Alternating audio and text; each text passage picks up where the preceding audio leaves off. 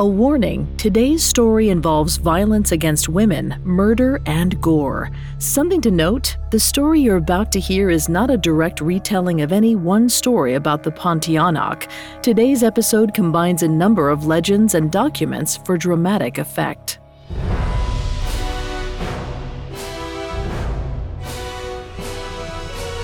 Welcome to Mythical Monsters, a Spotify original from Parcast. I'm Vanessa Richardson, and this is our series on monsters of revenge.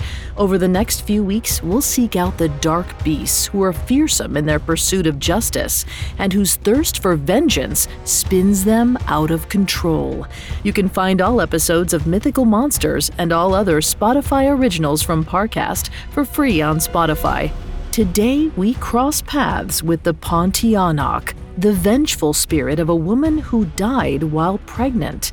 It's said that she haunts the Southeast Asian countryside, looking to lure men or pregnant women to their deaths.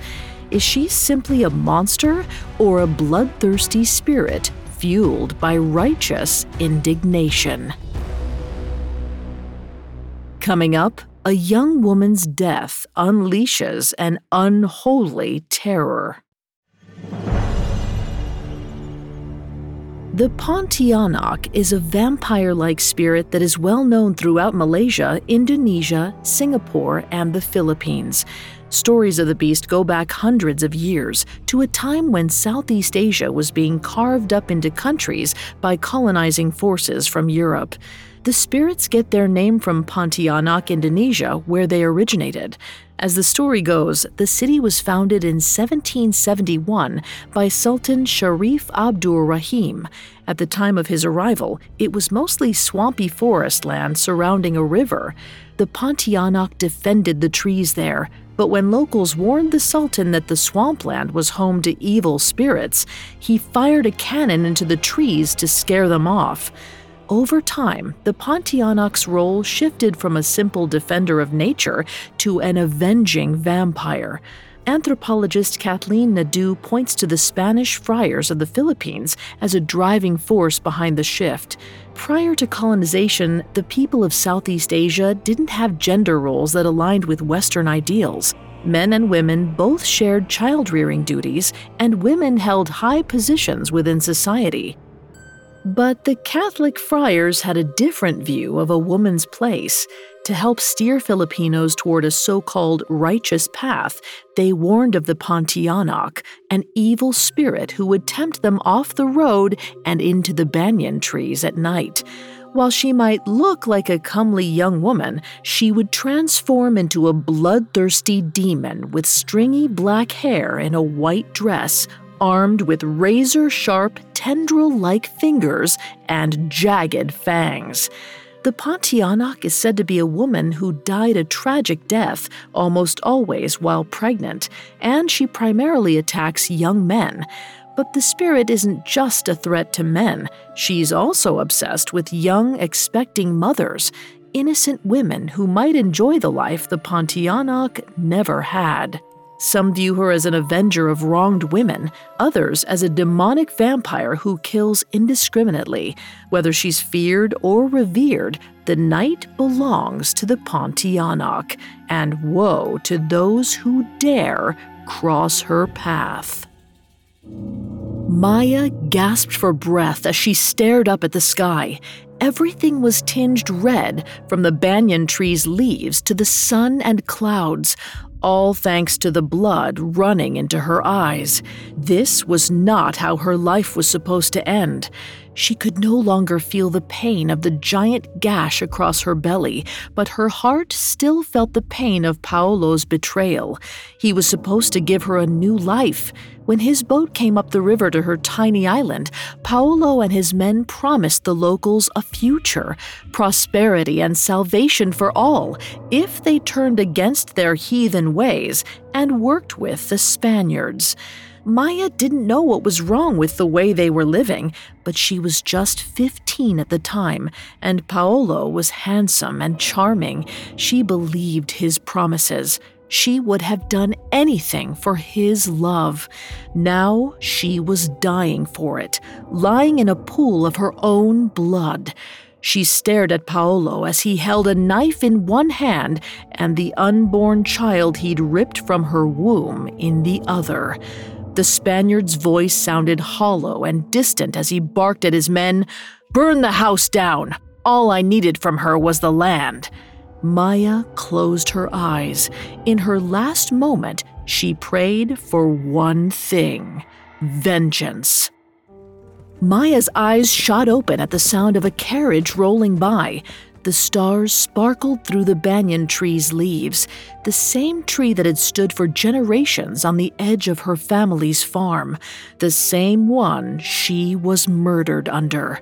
But apparently not. A smile spread across her face. She was alive.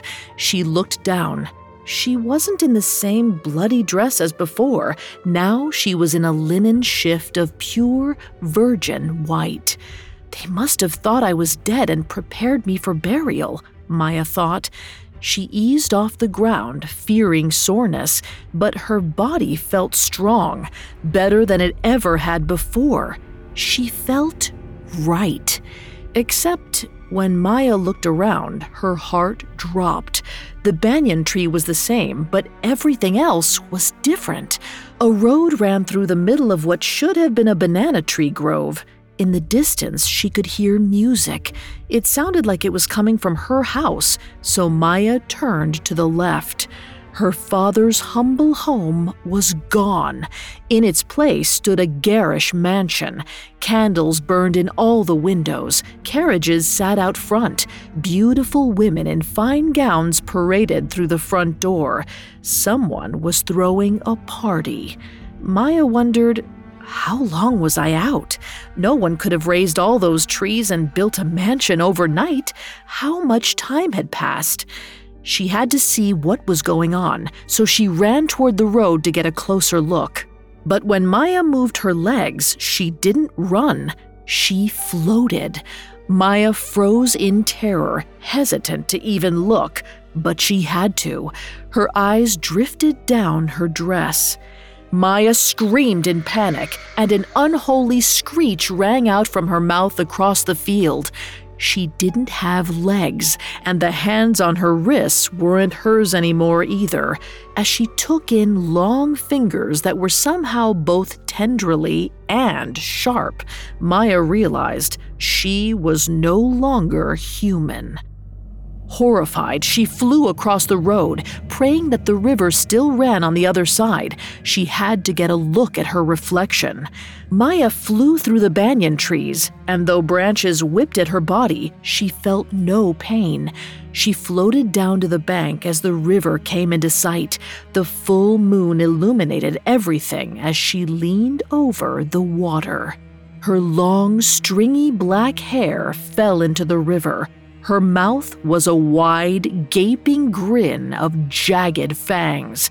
Her heart sank. She knew exactly what she was, for her father had told her many tales when she was a girl. Maya was a Pontianak, a forest spirit reborn after tragedy to seek vengeance against men. Legends said that a Pontianak could never die and could only be subdued by a knife to the back of her neck. Maya had never believed the legends, but now they were her reality. Her prayer for vengeance had been answered, but that craving for justice was a distant memory. Now, Maya just wanted to live. Maya shot upright when a sound echoed through the trees. It was the sound of someone being slapped, followed by a woman's desperate cry for help. Maya flew through the trees toward the sound. Just off the road, a man pressed a woman against the trunk of a tree. One hand clenched around the nape of her neck, the other pressed over her mouth to silence her. He seemed like a wealthy Spaniard, and he was hurting a girl that looked a lot like Maya once had. Her heart filled with rage as she let out another unholy screech. The scream terrified the man and the woman. It terrified Maya, too. It was enough of a distraction for the girl to pull free from her assaulter's grasp. She ran for the road, but the man turned and shouted, "Who's out there?" Maya ducked behind a tree. She could hear him stomping through the forest as he shouted, "Show yourself!" Maya stared down at her razor-sharp hands and shuddered at the thought of being seen in this state. She was a monster. Then the Spaniard unsheathed a sword. Maya's heart raced. She'd just awoken, and now she was going to be murdered all over again. Coming up, Maya crashes the Spaniard's party. Imagine living with a secret so big that if anyone ever found out, it would change everything.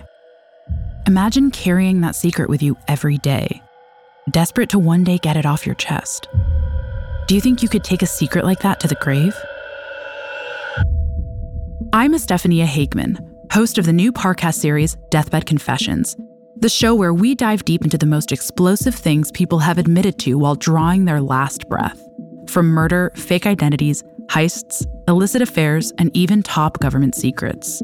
This season on Deathbed Confessions, we investigate cases like Frank Thorogood, the construction worker who claimed that the drowning of Rolling Stones founder Brian Jones was no accident. Margaret Gibson, a silent film actress who, while dying of a heart attack, confessed to one of the most famous unsolved crimes in Hollywood history. And ex-CIA officer Howard Hunt, who on his deathbed confessed to playing a role in the assassination of President John F. Kennedy. Deathbed Confessions is a Spotify original from Parcast, airing episodes weekly starting July 21st. Follow and listen to Deathbed Confessions for free on Spotify.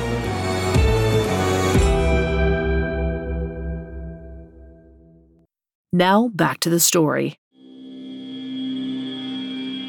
Maya hid behind a banyan tree, hovering off the ground, terrified at her current state.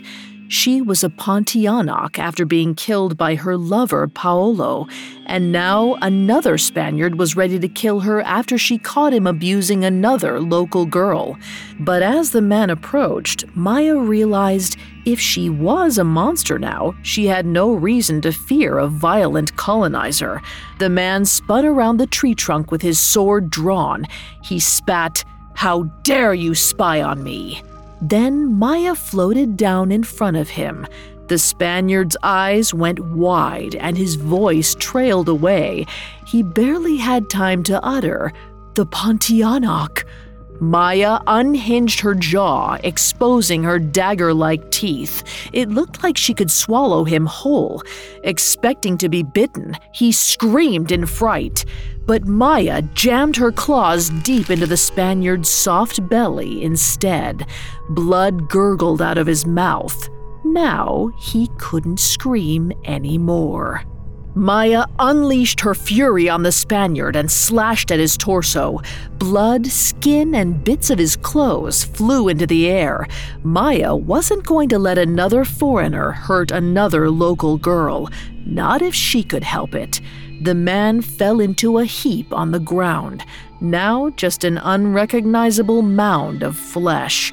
Maya glared at the insides lying next to his body. She suddenly realized that she was hungry.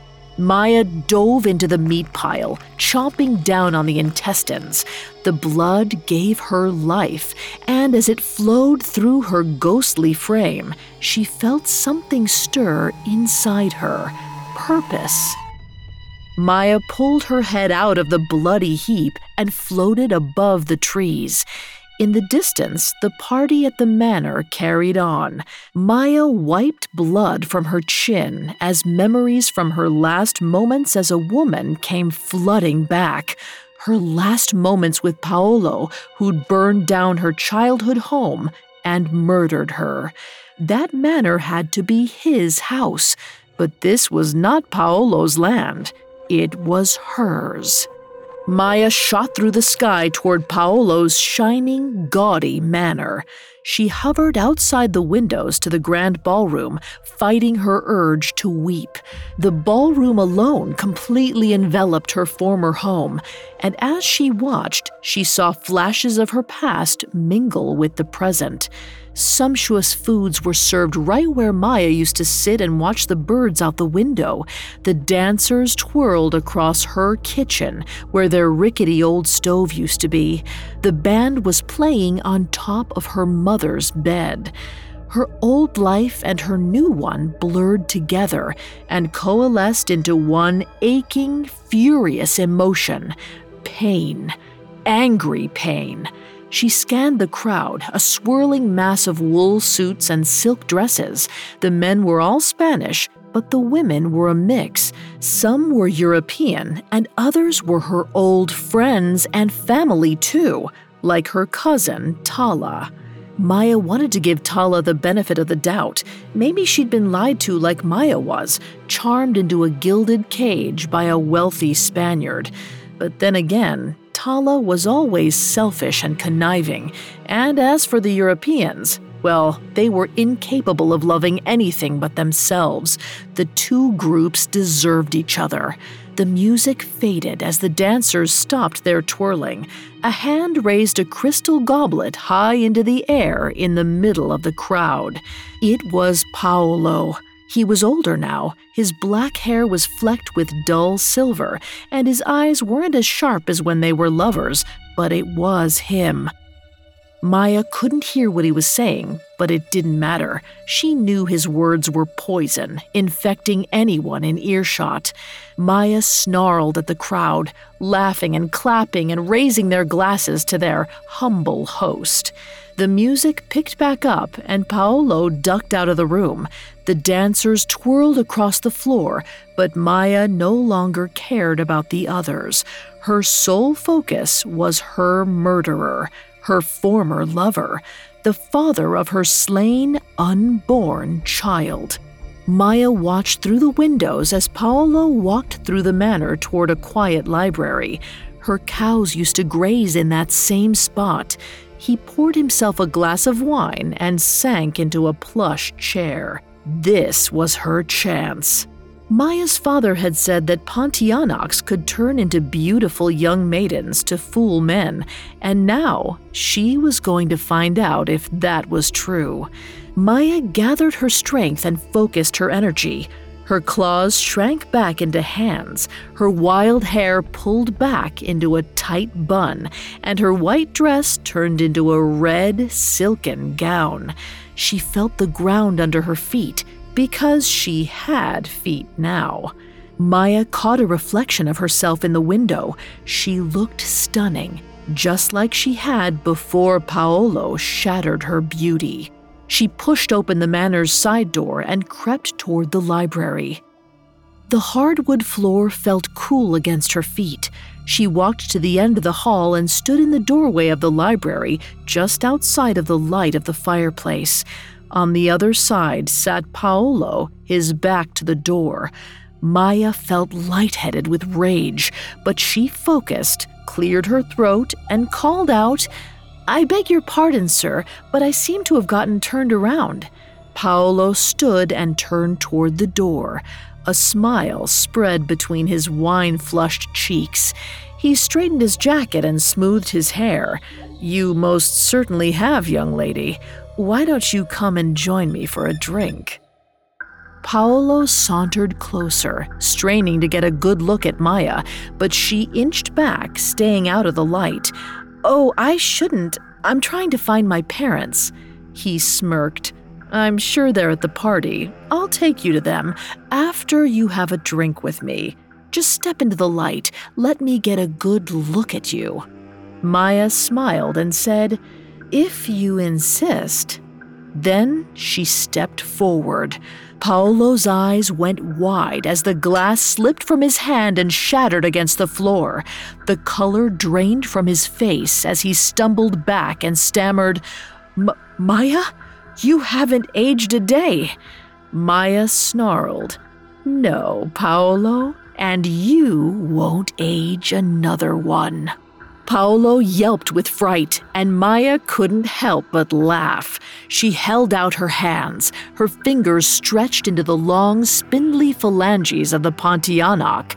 Her dress transformed into white linen as her legs disappeared from underneath her. Maya pointed at Paolo, seething. I loved you. I changed who I was for you, and you betrayed me, and you killed our child. Tears welled in Paolo's eyes. No, I'm sorry, Maya. I'm so sorry. Maya floated toward Paolo and spoke with cutting honesty. I don't care. Maya unhinged her jaw to reveal her jagged teeth, and Paolo screamed. Maya sank her fangs into Paolo's stomach, then ripped him in two. His torso tumbled back like a fallen tree as his legs remained upright. Maya hovered over his body, enjoying the terror that was permanently etched into his lifeless face. She smiled. This quick death was too good for Paolo, but it was satisfying all the same. She reached down, scooped up Paolo's guts, and shoved them into her mouth. For the briefest moment, Maya felt sated. But her peace was short-lived. A voice called out from the hallway, "Dearest husband, where are you? The guests are looking for you." Maya lifted her head. Frozen in terror in the doorway was Paolo's pregnant bride. Coming up, Maya rages out of control. Now back to the story. The Pontianak, who used to be Maya, glared from behind her wiry black hair at Paolo's pregnant wife. She was pale, pretty, and young, a proper Spanish bride, a respectable woman, someone Paolo would deem worthy to bear his child. Not like Maya. The Pontianak seethed with anger. She would not stand by and let another woman live the life that had been promised to her. Maya's shriek rattled the books on the shelves, blood and guts rushing out of her mouth and splattering the entire room. The bride stood in shock at the horror in front of her. Maya extended her claws. Paolo's wife broke free from her trance, her hand drifting up to cover her swollen belly. Her voice cracked. "Please, no." But the Pontianak's rage drowned out Maya's lingering humanity. She lunged for the wife and sank her claws deep into the expectant mother's chest. The Pontianak ripped her fingers out, and the wife collapsed. Blood dripped down the Pontianak's tendrils into a dark pool on the floor. Maya's former lover and his new wife both lay dead on the ground. She'd had her revenge. She paused for a moment, letting that sink in. But it wasn't enough. She wanted more. Far down the hall, the music and mirth of the party bled into the library. She heard people chatter and sing and laugh. They knew where they were. Many of the women had played in this house with Maya as children, yet they didn't care. They'd gladly traded away their heritage.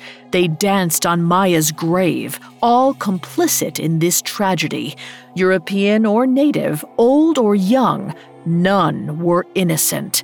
They all deserved her wrath. Maya flew down the hall and let out her chilling cry.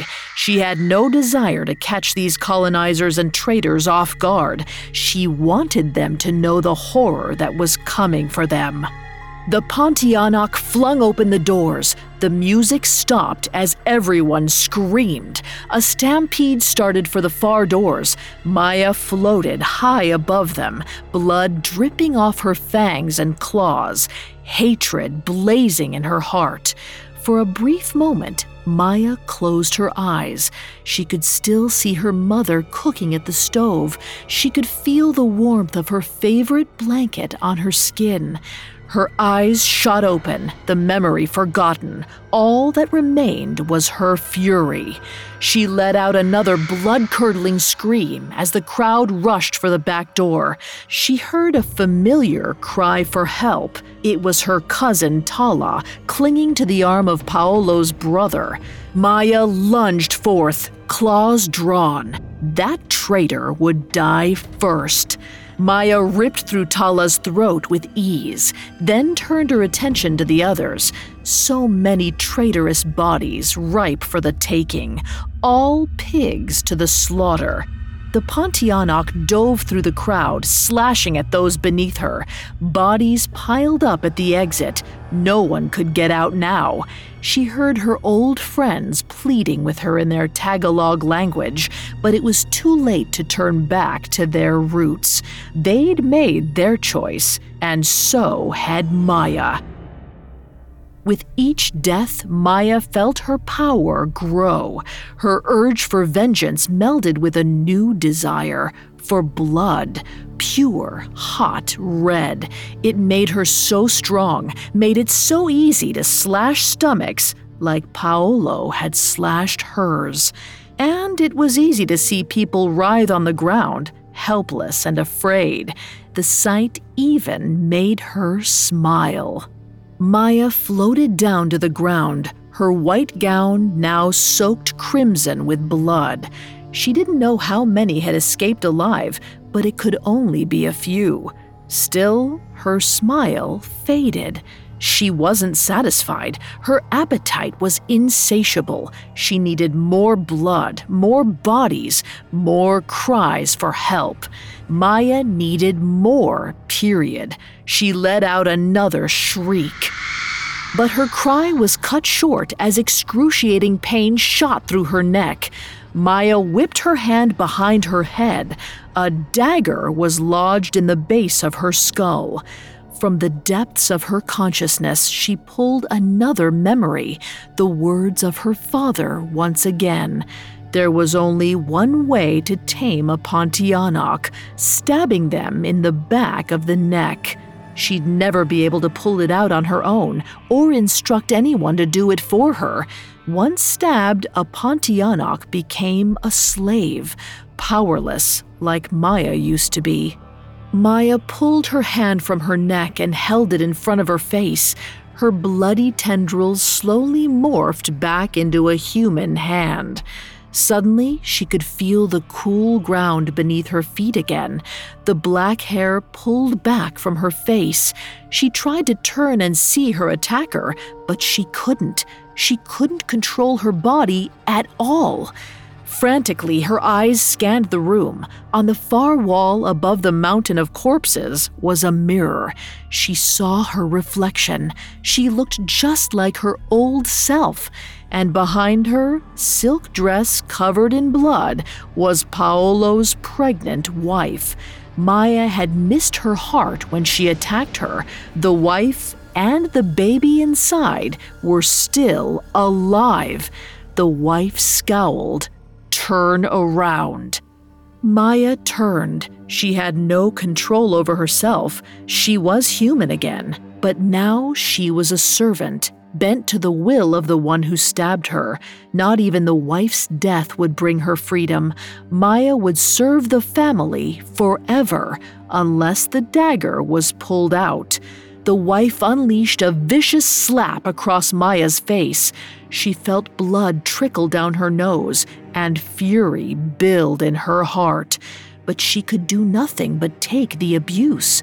Tears streamed down the wife's cheeks, her voice shaking. "Clean up your mess, you godless heathen." Maya dutifully nodded. "Yes, ma'am." Maya obediently brushed Isabella's hair, like she was instructed to do.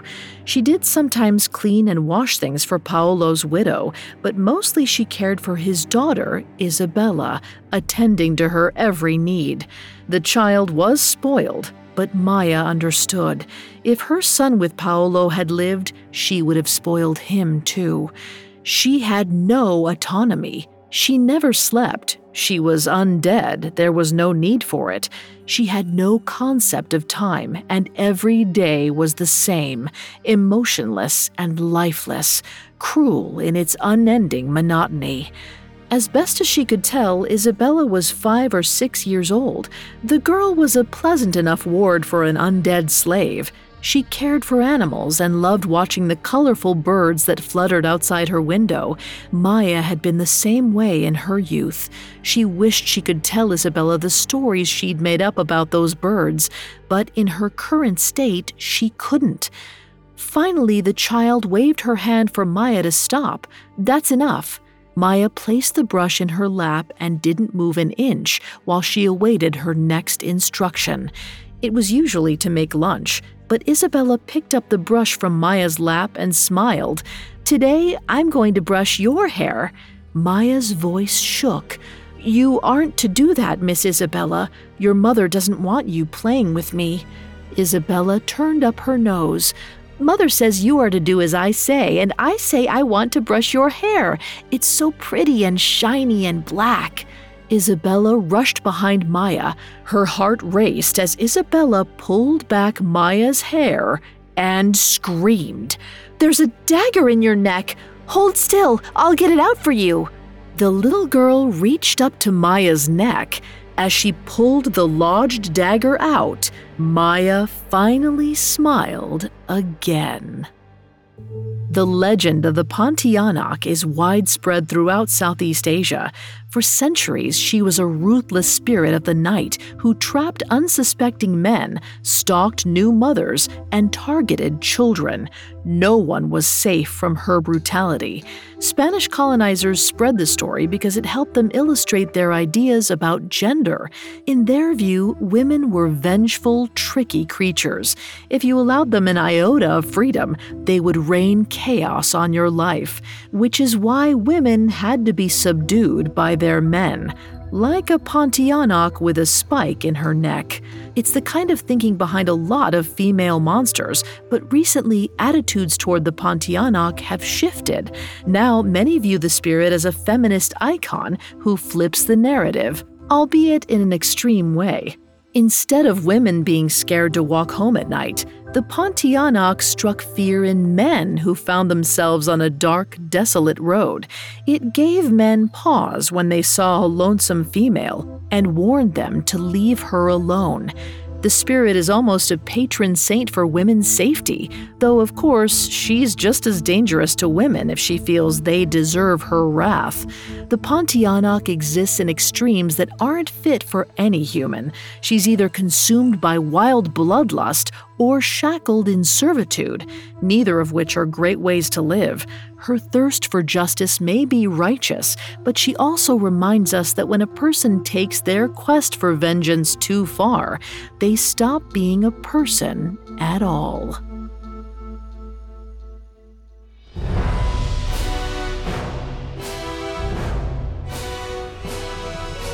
Thanks for listening to Mythical Monsters. We'll be back next week with a new episode. You can find all episodes of Mythical Monsters and all other Spotify originals from Parcast for free on Spotify. I'll see you next time. Mythical Monsters is a Spotify original from Parcast. It is executive produced by Max Cutler, sound designed by Nick Johnson, with production assistance by Ron Shapiro, Trent Williamson, Carly Madden, and Travis Clark. This episode of Mythical Monsters was written by Jesse Harris, with writing assistance by Amin Osman and Nora Battelle, fact-checking by Bennett Logan, and research by Adriana Gomez. I'm Vanessa Richardson.